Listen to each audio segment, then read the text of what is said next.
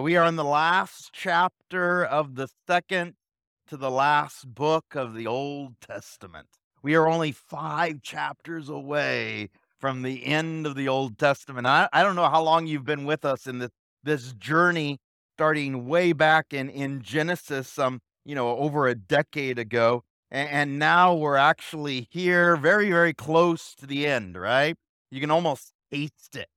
But yet you want to savor every single chapter, every single verse, because you know it's coming to the end. And it's one of those things, especially as we're ending the book of Zechariah and we'll be starting the book of Malachi tonight. It's one of those things that we're preparing for something that is coming.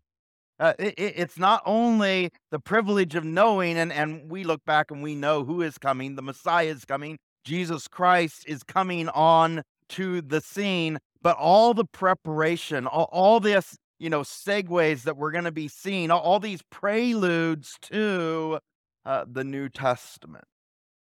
And it's really a privilege as we walk through these last 5 chapters of the Old Testament, how the Lord weaves in these things that we recognize looking back over, some 2,500 years ago.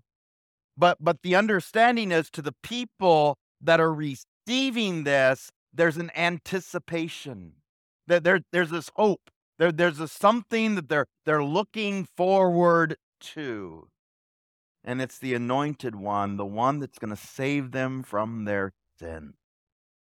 And so as we approach this last chapter of the book of Zechariah, I hope that same anticipation is building in you. It's one of those things, especially as, normally, especially as Christians, normally we focus on the New Testament, and thank God the New Testament is the Old Testament revealed. It focuses on who Jesus Christ is, but the Old Testament also focused on the Messiah as well. In fact, every single book in the whole Old Testament always pointed to the anointed one, the Messiah, the Messiah. As we're going to see here, starting in chapter 14, we'll read the first 5 verses here. Behold, a day is coming for Yahweh, when the spoil taken from you will be divided among you. Indeed, I will gather all the nations against Jerusalem to battle, and the city will be captured, the houses plundered, the women ravished, and half of the city will go forth in exile. But those left of the people will not be cut off from the city. Then Yahweh will go forth and fight against those nations as the day when he fights on a day of battle. And in that day, his feet will stand on the Mount of Olives, which is in front of Jerusalem on the east. And the Mount of Olives will be split in its middle from east to west by a very large valley, so that half of the mountain will move toward the north and the other half toward the south. And you will flee by the valley of my mountains, for the valley of the mountains will reach to Azel. Indeed, you will flee just as you fled before the earthquake in the days of Uzziah, king of Judah. And this is the most important phrase right here. If you know Jesus Christ, you're going to be a part of this. Then Yahweh my God will come, and all his holy ones with him. And so, Father, tonight as we approach this majestic prophecy, a prophecy that we as Christians get to be physically a part of, to be able to see with new eyes. The privilege of knowing beyond a shadow of a doubt, as someone that believes in Jesus Christ, their Lord and their Savior, to be a part of his Holy One. And watch that mountain split and those gates torn asunder. So, Father, tonight, help us to have that same excitement, that same anticipation, Lord. that Maranatha, come quickly, Lord Jesus. And so, Lord, tonight as we approach this weighty subject, Lord, prepare our heart. All those things that may be weighing us down right now, all those decisions that we've had to make this week, all the hardships in our life that we just need a break from. We need rest, Lord. Lord, help us to lay those things at your feet right now. Lord, I thank you so much for these, my friends, family that are gathered here tonight, those that are watching online, those that may be watching in the future. I ask you bless them. Open up our eyes, our hearts, our minds to receive your word. We love you. In Jesus' name we pray. Amen. Amen. Last week we ended with this kind of cliffhanger, if you will. I showed you a couple pictures. The guys have these pictures. I actually took these pictures in February of this year. This is the place. That this is literally the place that as Jesus Christ steps on the Mount of Olives that we see here in Zechariah chapter 14, this is the place that will be split. And people have known that for thousands of years, and even today are trying to stop it from happening. In fact, if you look at those pictures right there, there is bricks that are literally sealing this gate right now. Way back in 1008 AD, there was the certain groups that had banded together, and in order to prevent the Jewish Messiah from going through these gates, which all the Jews believe in, these gates were sealed. Not only that, not only were they sealed with bricks, but there was a grave that was put in front of them. In fact, you can see all those graves that are right in front of them. Those are Arab graves. These are people that the Jews, of course, consider unclean, that the Messiah would never trample on or go through. The amazing thing is they're missing what the Bible says. Because what does the Bible say is going to happen? We see it here. In fact, not only here, but also in the book of Revelation. In fact, if you look at the book of Revelation, you'll see a more fleshed out, I guess you will, description of these things, not only the things that happened before, but also the things that happen after. In verse 4 of Zechariah chapter 14, it says, "In that day his feet will stand on the Mount of Olives." And by the way, the Mount of Olives is where this picture is taken from. Looking across what's called the Kidron Valley, this valley that goes north-south along the walls of Jerusalem. What will happen when Jesus, the Messiah, puts his feet and stands on the Mount of Olives, which is in front of Jerusalem on the east? And this gate is called the Eastern Gate, by the way, the gate that was called Beautiful in the book of Acts, will be split in its middle from east to west by a very large valley. The valley that's running right now is from north to south. The valley that will split when Jesus Christ lands on the Mount of Olives is going to split from east to west. It is literally going to make a path for the Messiah. That gate is going to be split in half. Those graves are going to be moved out of the way. And who's going to step through? In all of his glory, by the way. No longer on that, donkey that we saw earlier in the book of Zechariah, but now with the armies of heaven behind him. But even better than that, I mean, this is absolutely mind-blowing. But even better than that, you get to be a part of it if you know Jesus Christ personally, right? Because you're a part of the Holy One. You see, we call this the second coming. This is different than the rapture. The rapture happens at the beginning of the tribulation time period. There's 7 years of tribulation. And then when Jesus Christ returns with his holy ones, as we see here in the end of verse 5, they return with him and you don't have to pay $3,000 or $4,000 to go there. Isn't that great, by the way? Salvation is always free. There's lots of perks too, by the way. But you understand what's going to take place. The majesty of the Messiah is going to be displayed for the world to see. Majesty of Jesus Christ proclaimed as the Messiah. Look what's going to happen, by the way.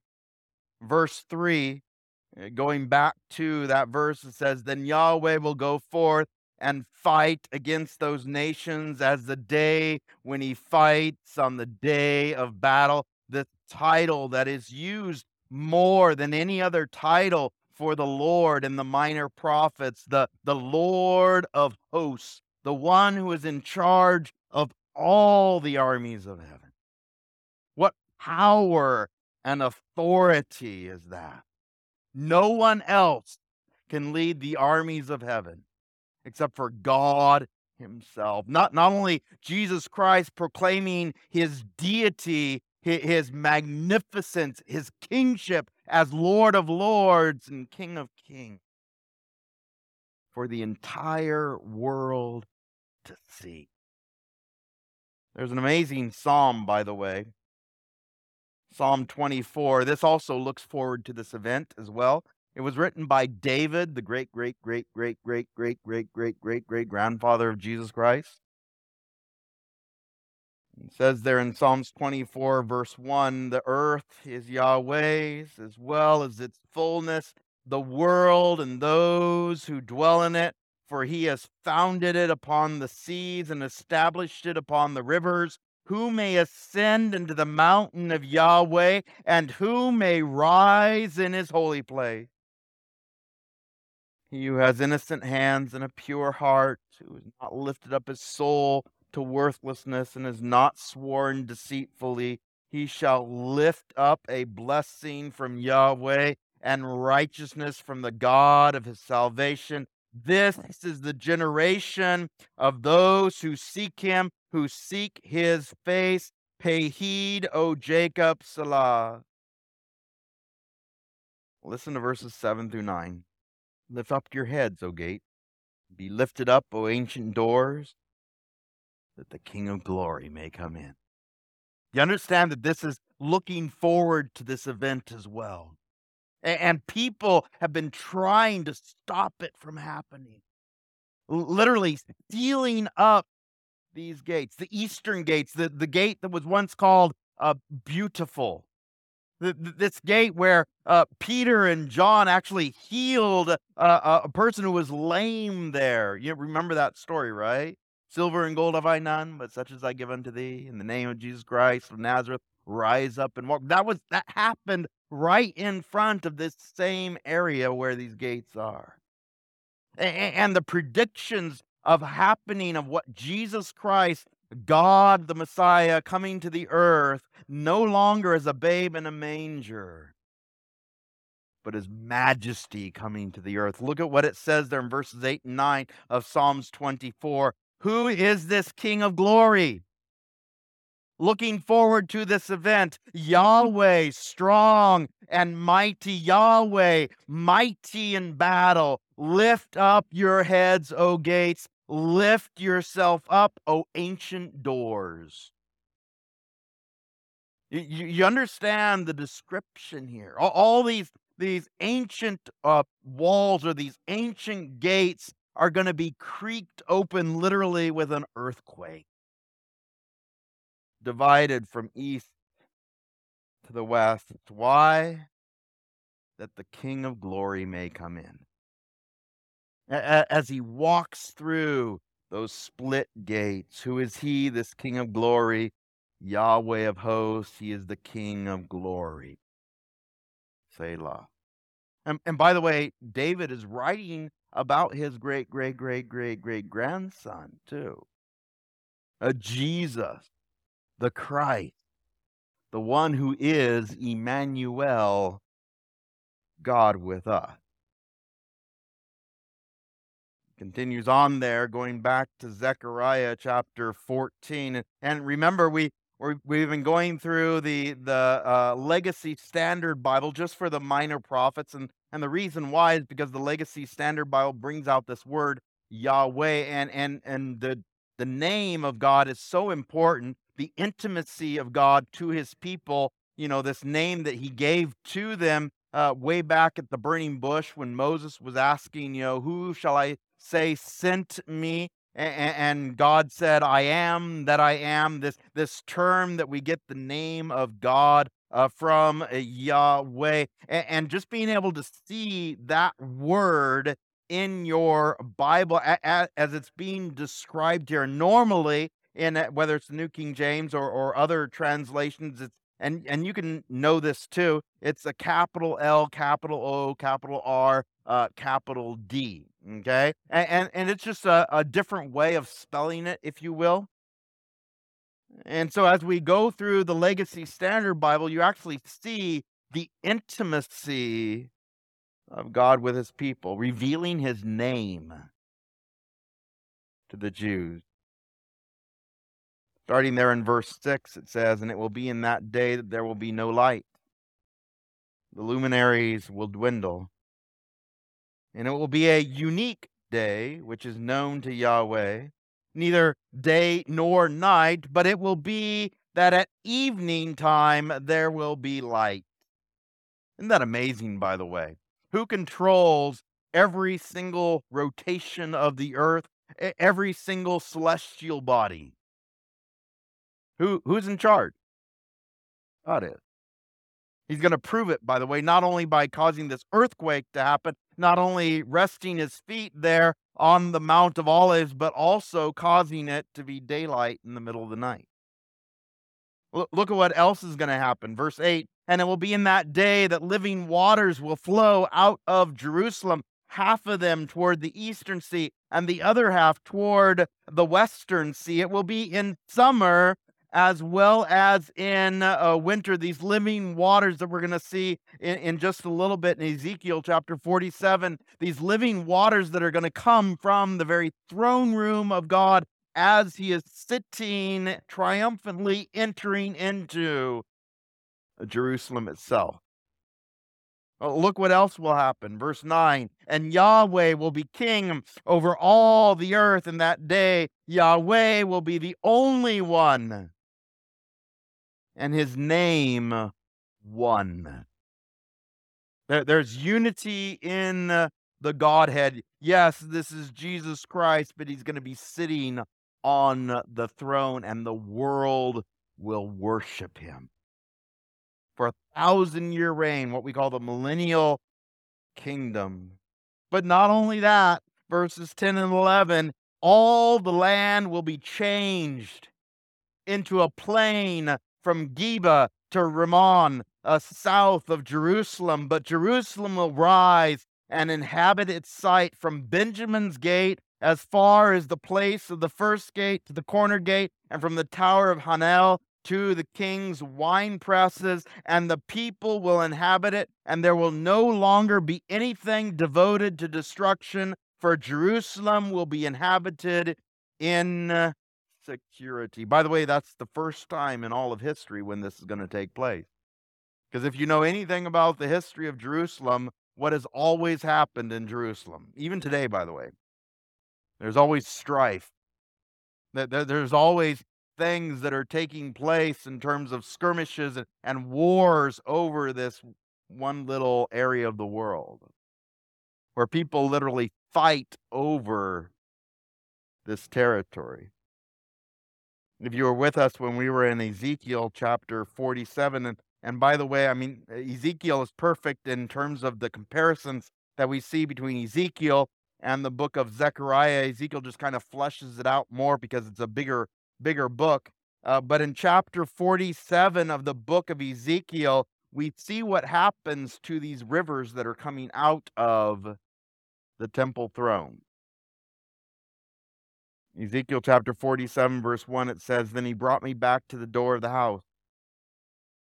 And behold, water was flowing from under the threshold of the house toward the east," exactly the same description that we saw in Zechariah chapter 14. and the water was flowing down from under, from the right side of the house, from the south of the altar. He brought me out by way of the north gate, and he led me around by the way of the outside to the outer gate, by way of the gate that faces east, through those gates that have been split, by the way. Now people have access through this entrance, and behold, water was trickling from the south side. Verse 3, and when the man went out toward the east with a line in his hand, he measured 1,000 cubits. This is 1,500 feet.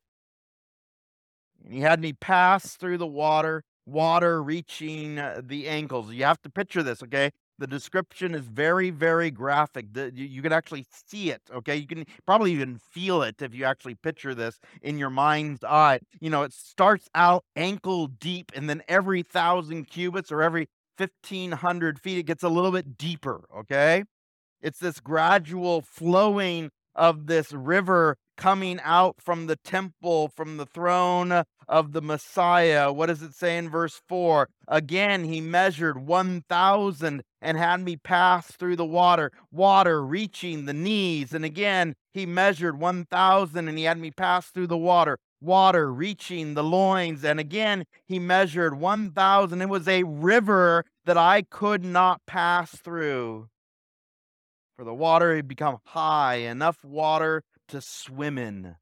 A river that could not be passed through. This little trickle that is coming out from under the throne is now turning into a river. And by the way, it's living water, and it's going to transform the land. I don't know if you've ever been to Israel or maybe even want to go to Israel. But Israel is very similar to what we call the Central Valley, right? Where we live.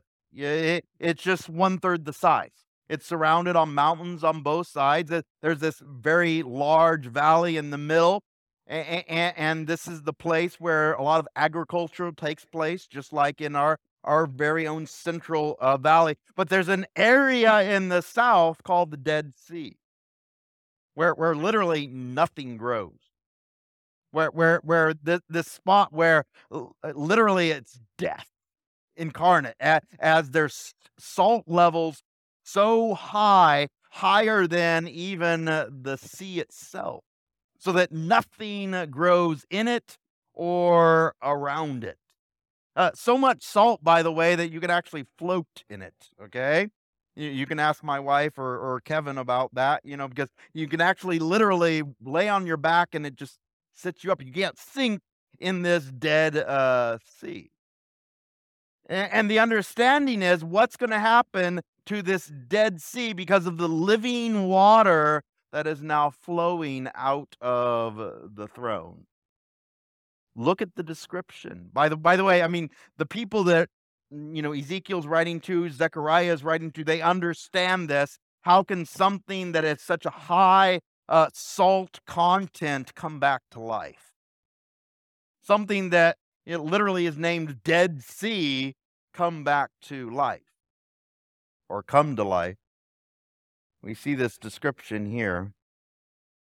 Verse 6 of Ezekiel chapter 47, and he said to me, Son of man, have you seen this? Then he led me, returned me back to the bank of the river, and when I returned, now behold, on the bank of the river there were very many trees, on the one side and on the other. And he said to me, these waters go out toward the eastern region, go down into the Arabah, and then they go toward the sea, being made to flow out to the sea, and the waters of the sea will be healed. This Dead Sea will come back to life. And it will be that every living creature which swarms in every place where the river goes will live, and there will be very many fish, for these waters go there, and the other waters are healed. So everything will live where the river goes. What happens when the Messiah comes in? Not only is he triumphant over the enemies of the people of Israel, but also he provides life to what is now dead. And again, verse 10, it really sums this up really, really well. And it will be that fishermen will stand beside it from Engedi to Engalim. There will be a place for the spreading of nets. By the way, these places are halfway up the mountains. These are the places where David would have run to when he was fleeing Saul. This place was called Engedi. And now people will be able to fish into the waters that are now inhabited by all different kinds of sea life. Can you imagine that? Where the power of God literally causes death to come to life.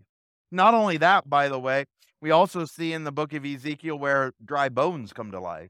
Not just nature, but also people as well. This is the power of Jesus Christ, by the way. That's what he does with us, right? What was not once dead is now alive. What once was a sinner is now holy. Those who were once, dead have now come back to life in Jesus Christ. An old creation became new, right? Look at the end of verse 10 of Ezekiel 47. Their fish will be according to their kinds, like the fish of the great sea, very many. Where literally you can throw in those nets and catch lots of fish. This is the power of God. And by the way, if you're a Christian, you're going to actually be able to experience this. You're going to be one of those holy ones that walk through the gate. Where you get to, be with Christ for this 1,000-year reign here on the earth. Going back to Zechariah chapter 14, verse 12, we see it from the perspective of the Jewish nation now. Now this will be the plague with which Yahweh will plague all the people who have gone to war against Jerusalem. Their flesh will rot while they stand on their feet, and their eyes will rot in their socket, and their tongue will rot in their mouth. And it will be in that day that abundant confusion from Yahweh will fall on them, and they will take hold of one another's hand, and the hand of one will go up against the hand of another. By the way, this is what the people that were in Jerusalem during the time when Jesus was here, literally on the earth, this was what they were hoping for. This was what they were hoping for would happen to the Romans. This is what they were hoping for would happen to the Gentile nations, okay? Of course, Jesus has a different plan. Of course, when he first came, he came as a lamb that was going to be sacrificed for the sins of the world.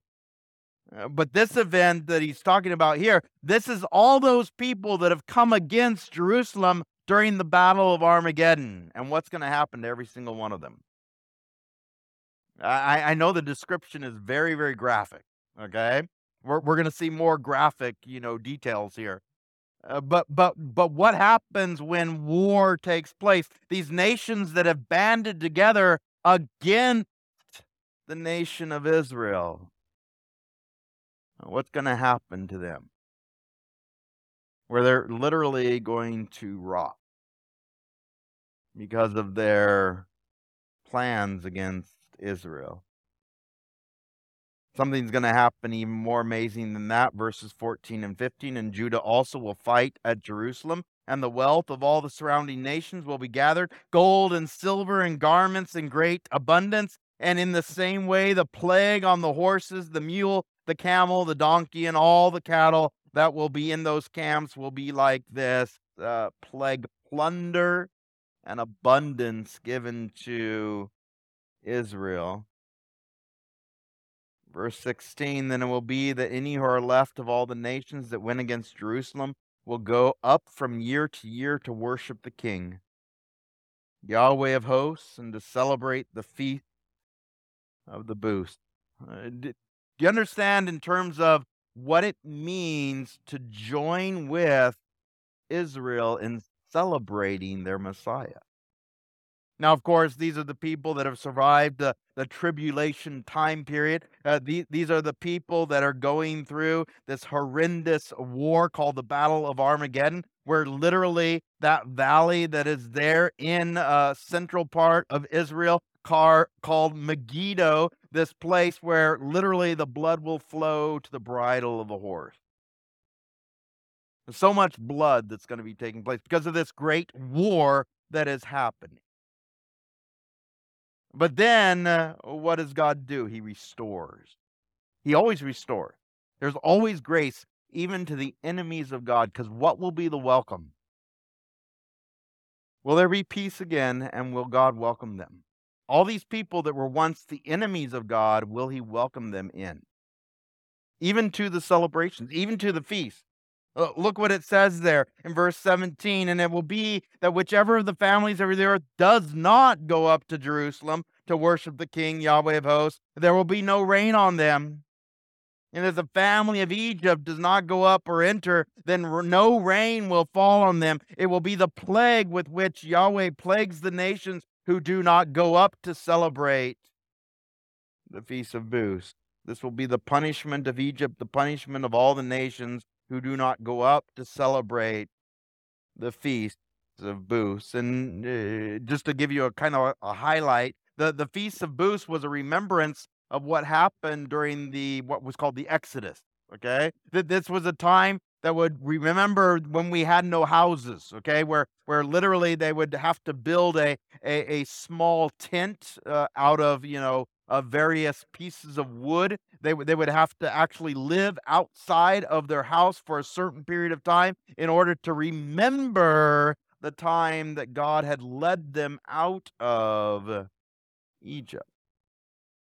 Do you understand what remembrance does?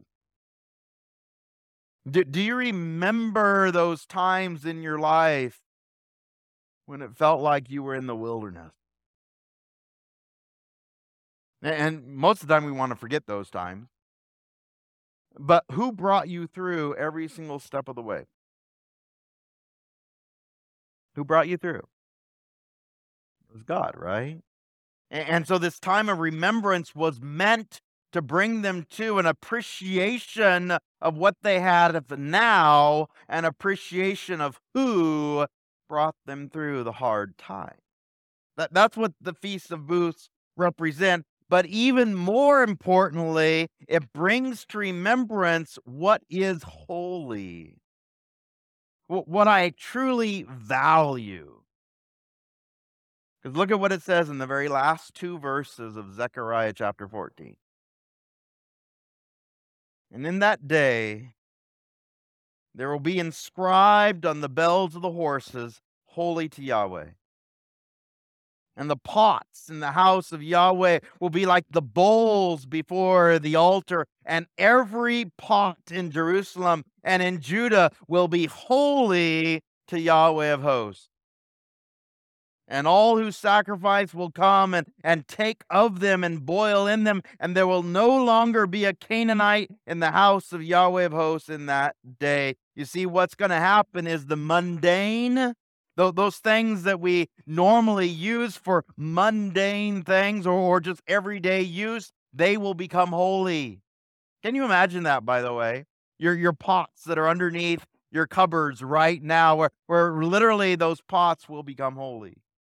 Where literally everything you do will be as to the glory of God. That's why every single time I pray whenever we end the service or begin the service, that we always glorify God in every single thing that we do. Because even the mundane things, even going to work, even waking up, even the things that we do on a daily basis that so many times we take for granted, I can do it as unto the Lord. And we're called to do that, by the way. Every single walk of our life, we're called to glorify God. It's not just a Sunday thing or a Wednesday thing or a Friday or a Monday or just a certain day of the week or maybe Christmas or Easter or whatever it may be. No, it's every single second of every single day dedicated to God. And this is what Zechariah is ending with. Every single part of their lives is going to be dedicated to the glory of God, even down to the most mundane of things, the pot, the bells on the horses, all these things that, would have been used for just, common practice or ordinary things are now going to be dedicated to God.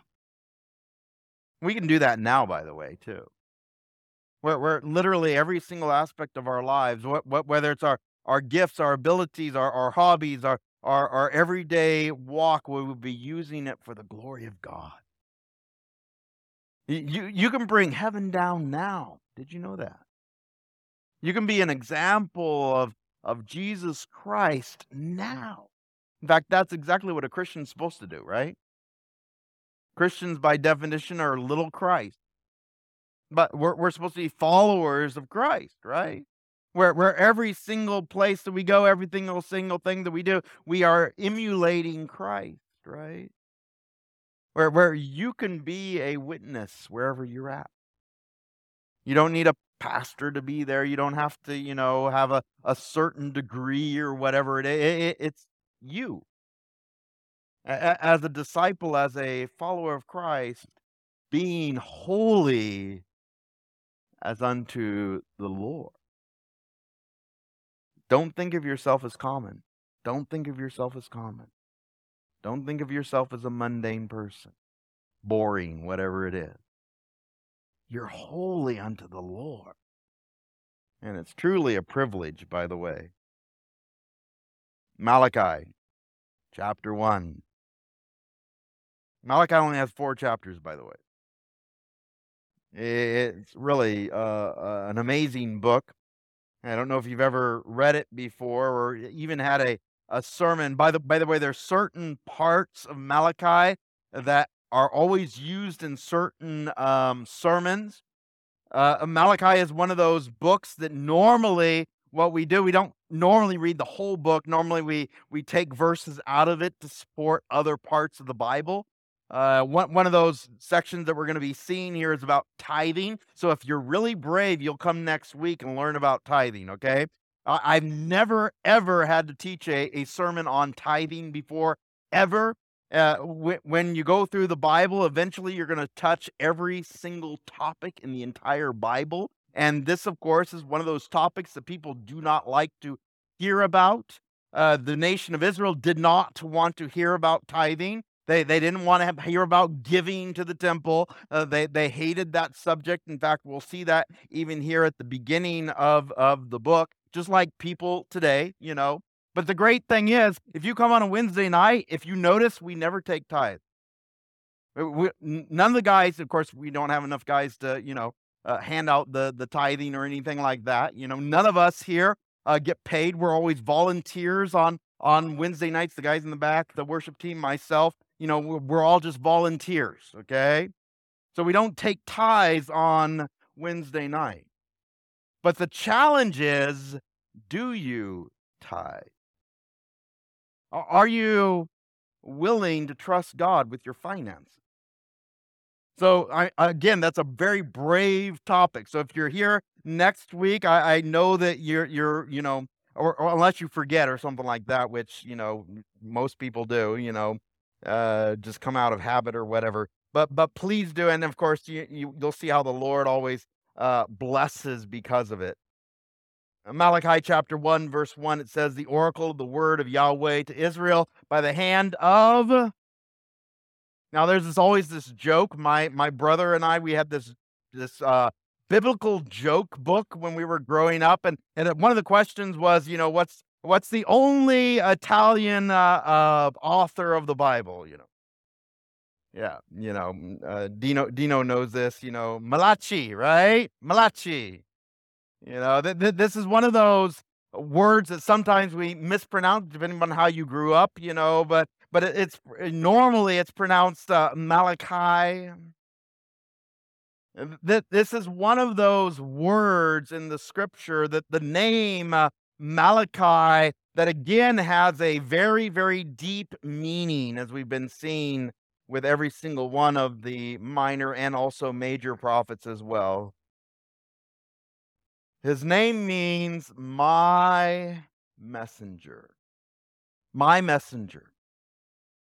And we're going to see this term, my messenger. And again, there's going to be homework again at the end of the night, just 4 chapters. You don't have to read a lot, but just to read them, be looking out for my messenger, because you're going to see those words used over and over and over again, especially in chapters 2 and 3.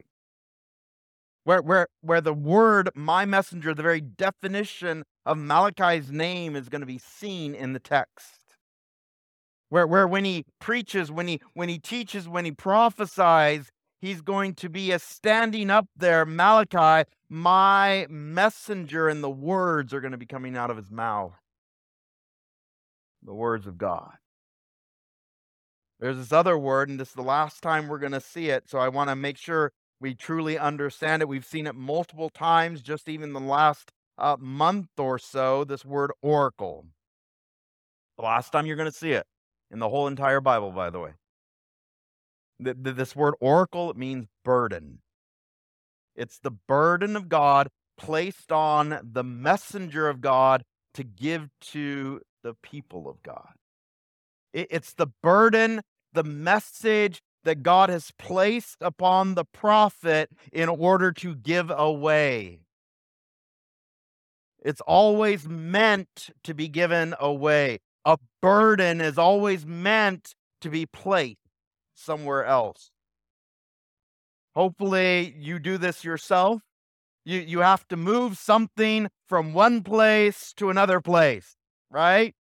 Whether it's you have to carry it, or whether you have to, use a forklift, or you have to somehow move it. But there's a reason why you're moving this burden from one place to another, right? And it's not to carry it forever. Never to carry it forever, right? It's always to be moved or given away, right? God places a burden on your heart. Go pray for that person. Go talk to that person. Go witness to that person. Help that person. He places a burden on your heart. And it weighs you down until what happens? You give it away, right? And then what happens to your heart? It's light. And then God gives you another burden. And another burden. And it's always meant to be given away, right? Now, what happens if I keep that burden? What happens if I don't obey the Lord? What does it feel like? Yeah. There's this weight on your soul. The same thing with the prophets, same thing with Malachi, same thing with Haggai, same thing with Zechariah. We saw that twice in the book of Zechariah. The same thing with all the prophets. There was this burden that was given to them to give away. Verse 2, I have loved you, says Yahweh. Isn't that a great way to start out a book? Until you read the sarcasm behind the word. If you've already read the book of Malachi, you know what's going to happen. There's going to be this exchange, if you will, between the people of God and Yahweh, or God himself. This sarcasm, literally dripping sarcasm from God himself. I have loved you, says Yahweh, but you say, how have you loved us? Was not Esau Jacob's brother, declares Yahweh, yet I have loved Jacob, but I have hated Esau. I have set his mountains to be a desolation as an inheritance for the jackals of the wilderness. You remember the story of the twins, right? Going all the way back to the book of Genesis, there was Abraham, then he had a son by the name of Isaac, and then Isaac had 2 sons, Jacob and Esau. Remember what happened? Esau was red. He came out of the womb first, and Jacob's holding on to his heel or onto his foot. And so Esau, being red, was named Esau, which means red, where we get the Edomite. And then you have Jacob, who comes out second, who is called heel grabber or deceiver or Jacob, who later, by the way, deceives his brother, who later, by the way, deceives his dad, who later, by the way, deceives his uncle.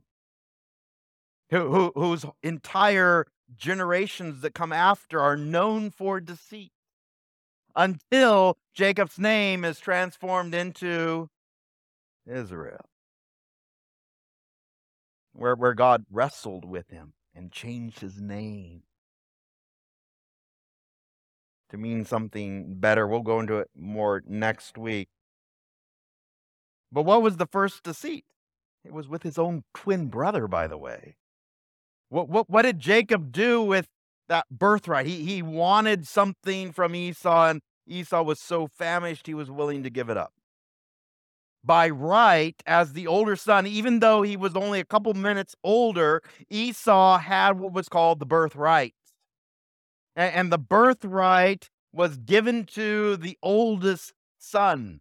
Okay? And so as you read this coming week, you have to keep this in mind. And so whenever there was an inheritance, it wasn't split evenly amongst all the kids.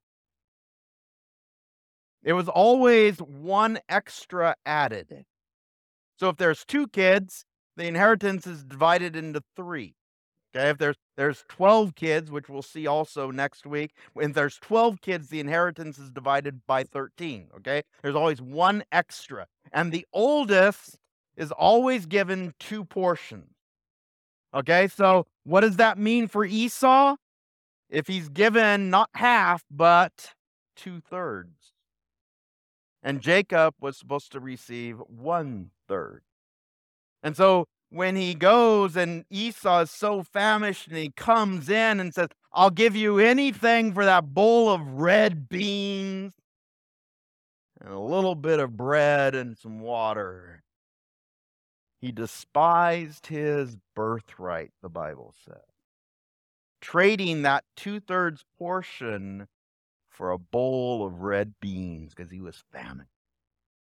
And of course, Jacob, what does he do? Yeah, of course, I'll do that. And he deceives his brother, by the way, out of his birthright. And now the younger becomes the greater. Jacob becomes the one who inherits the greater blessing. Now, there's a reason why there's always a birthright or a double portion that is given to the oldest, because the oldest has responsibility to care for the mom when the dad died. He's responsible now for the family. In fact, Jesus Christ, what was the last earthly thing that he did here on this earth? From the cross, by the way. Making sure his mom was taken care of. Right? He said to John, this is your mother. Mary, this is your son. Giving away that last of those earthly responsibilities that he had. The care of his own physical mom. So as you walk through, you'll see this. And by the way, we'll just read a couple more verses here, just to understand what's happening. This facetiousness, this sarcasm, because God has loved Israel despite their past, despite their deception, despite their hard-heartedness, despite their stiff-necked. God still is faithful, even when they themselves are not faithful. And this is why the book of Malachi is so important. Because what happens when you keep ignoring God? When you keep despising God? When God continually loves you over and over again, he's faithful to you over and over again, and you completely ignore him. It's not because God has left, but because we've left. We put up those barriers between us and God, and there's now silence. We'll see this at the end of the book of Malachi. I'm just going to read verses 4 and 5 here. Though Edom says, we have been demolished, but we will return and build up the waste places. Thus says Yahweh of hosts. They may build, but I will pull down, and men will call them a territory of wickedness, and the people toward whom Yahweh is indignant forever. And your eyes will see this, and you will say, Yahweh be magnified beyond the territory of Israel. By the way, aren't you glad for that?